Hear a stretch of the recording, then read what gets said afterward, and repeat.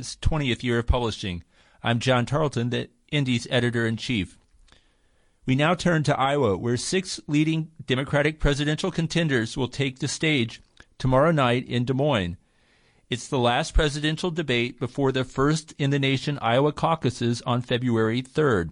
The debate will take place as Vermont Senator Bernie Sanders continues to surge in the polls and garner key endorsements. Fellow progressive Elizabeth Warren is running close behind. For the Democrats, the winner of the last 4 contested Iowa caucuses has gone on to win the party's presidential nomination. Polls released last week had Sanders in first place in both Iowa and New Hampshire, which votes next after Iowa, as well as in California, the largest of 17 states that will vote on Super Tuesday on March 3rd. Sanders also received endorsements last week from the Sunrise Movement, a youth climate group that has popularized the Green New Deal, the Dream Defenders, a millennial-led civil rights group founded in the aftermath of the 2013 shooting of Trayvon Martin, and from SEIU Local 1984 in New Hampshire with 10,000 members. The Sanders campaign has also mobilized thousands of volunteers to canvass door-to-door in Iowa and other key early voting states. Joining us this evening to give us more of a sense of what is happening on the ground in Iowa is McNair Scott. McNair is the co-owner of Star Bar, a social justice-oriented performance space and watering hole in Bushwick, Brooklyn. McNair arrived in Cedar Rapids, Iowa's second-largest city, at the beginning of January and plans to canvass door-to-door for Senator Sanders through February 3rd. McNair, welcome to the WBAI Evening News presented by The Independent. Hey, John. What's up, man? Thanks for having me. Yeah, you bet. It's great to have you on the show. So here we are 3 weeks from tonight. Iowa Democrats will caucus and set the trajectory for the rest of the presidential primary contest. It's hard to argue that one small, mostly white state in the middle of the country should have such an outsized role, but that's where we are. So can you give us a sense of what it's like to be on the ground out there, what the buzz is, and in terms of Iowans being engaged with the caucuses and the candidates? Yeah. Happy to talk about it. I came here about a week ago, and it's been pretty amazing. I've just been knocking on doors. The campaign buzz is great. The volunteer situation is amazing. The field organizers are really jazzed. It's pretty fun working on a campaign that's surging. And then in terms of like knocking on doors and interacting with folks from Iowa, everyone's real sweet. It's called Iowa Nice, and it's a real thing. And then people who I meet at the door, like I've had a lot of Bernie supporters, but there's a huge amount of undecided voters who, for a whole number of reasons, are still undecided. I mean, apparently there's like a poll came out, 58% of people are still undecided. So there's a lot of work to be done. Yes. Can you take us through a day of canvassing? When do you go out? What exactly do you do? And if you could elaborate on some of the responses you're getting from the residents of Cedar Rapids, which for our listeners here in New York is the second largest city in Iowa with about 130,000 residents. Yeah, sure. We get up. I got a crew of people out here, a couple of friends, some people we've met along the way. We go to the canvassing office, and there's an app where you kind of get your turf. Basically shows you the map of what doors you're going to knock on, and then you just go up to these random doors in Iowa, and you have a name, and you know the gender, and you know the age of the person, and in theory they're all supposed to be Democrats or independents. I've definitely gotten some Trump voters, but generally that's the case. It's Democrats or independents, and you knock on the door and you tell them what you're there for.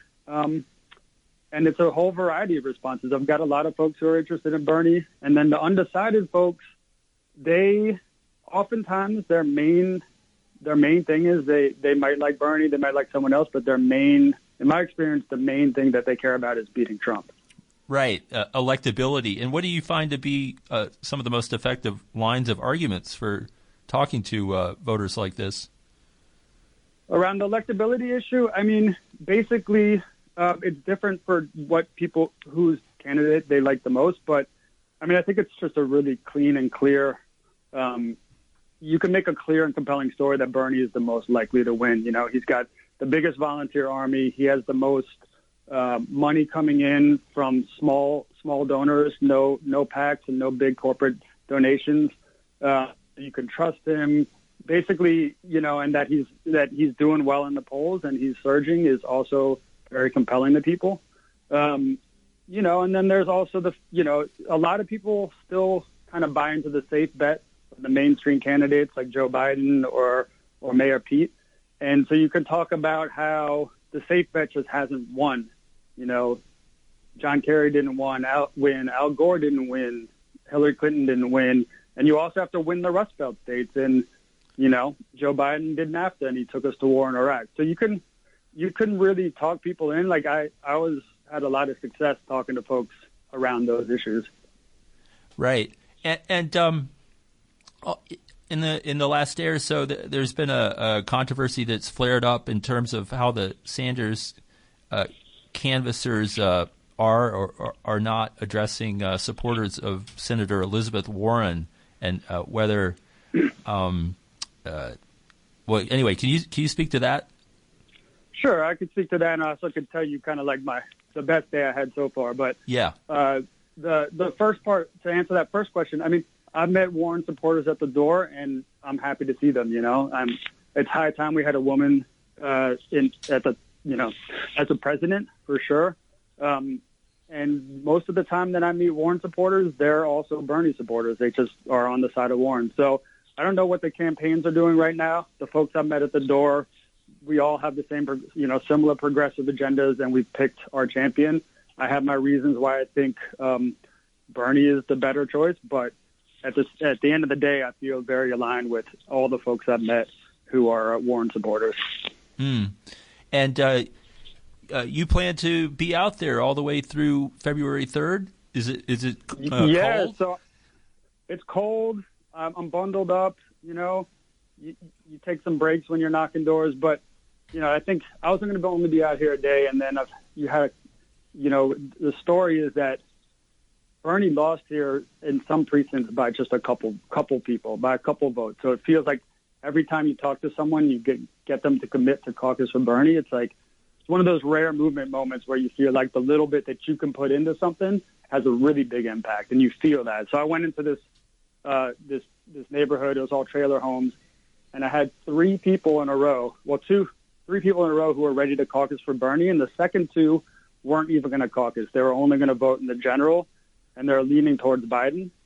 At the end of about 45 minutes, they were ready to go with Bernie, and I was able to put a Bernie lawn sign on their front lawn, and it felt amazing. And these are neighbors in a small community who are then going to talk to their other neighbors and get people out. And you get a little taste of that at this moment, and I was just like, that's it. I'm gonna stick around to the end.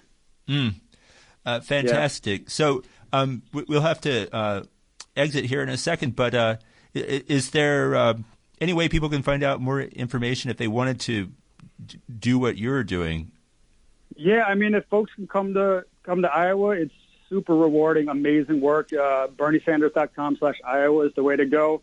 It also you have the ability in New York to also phone bank and call folks here, and everyone's ready to talk. Everyone's ready to chat. It's like really a great way to talk to people about this. All righty. Well, thank you, McNair, for joining us from Cedar Rapids, Iowa. We look forward to... Thank you, John. Yes. All right. Stay warm out there. All right. Thanks a lot. All right. Good night. Okay. So after the break, we will talk about New York's new bail reform law and the controversy that has sprung up around it.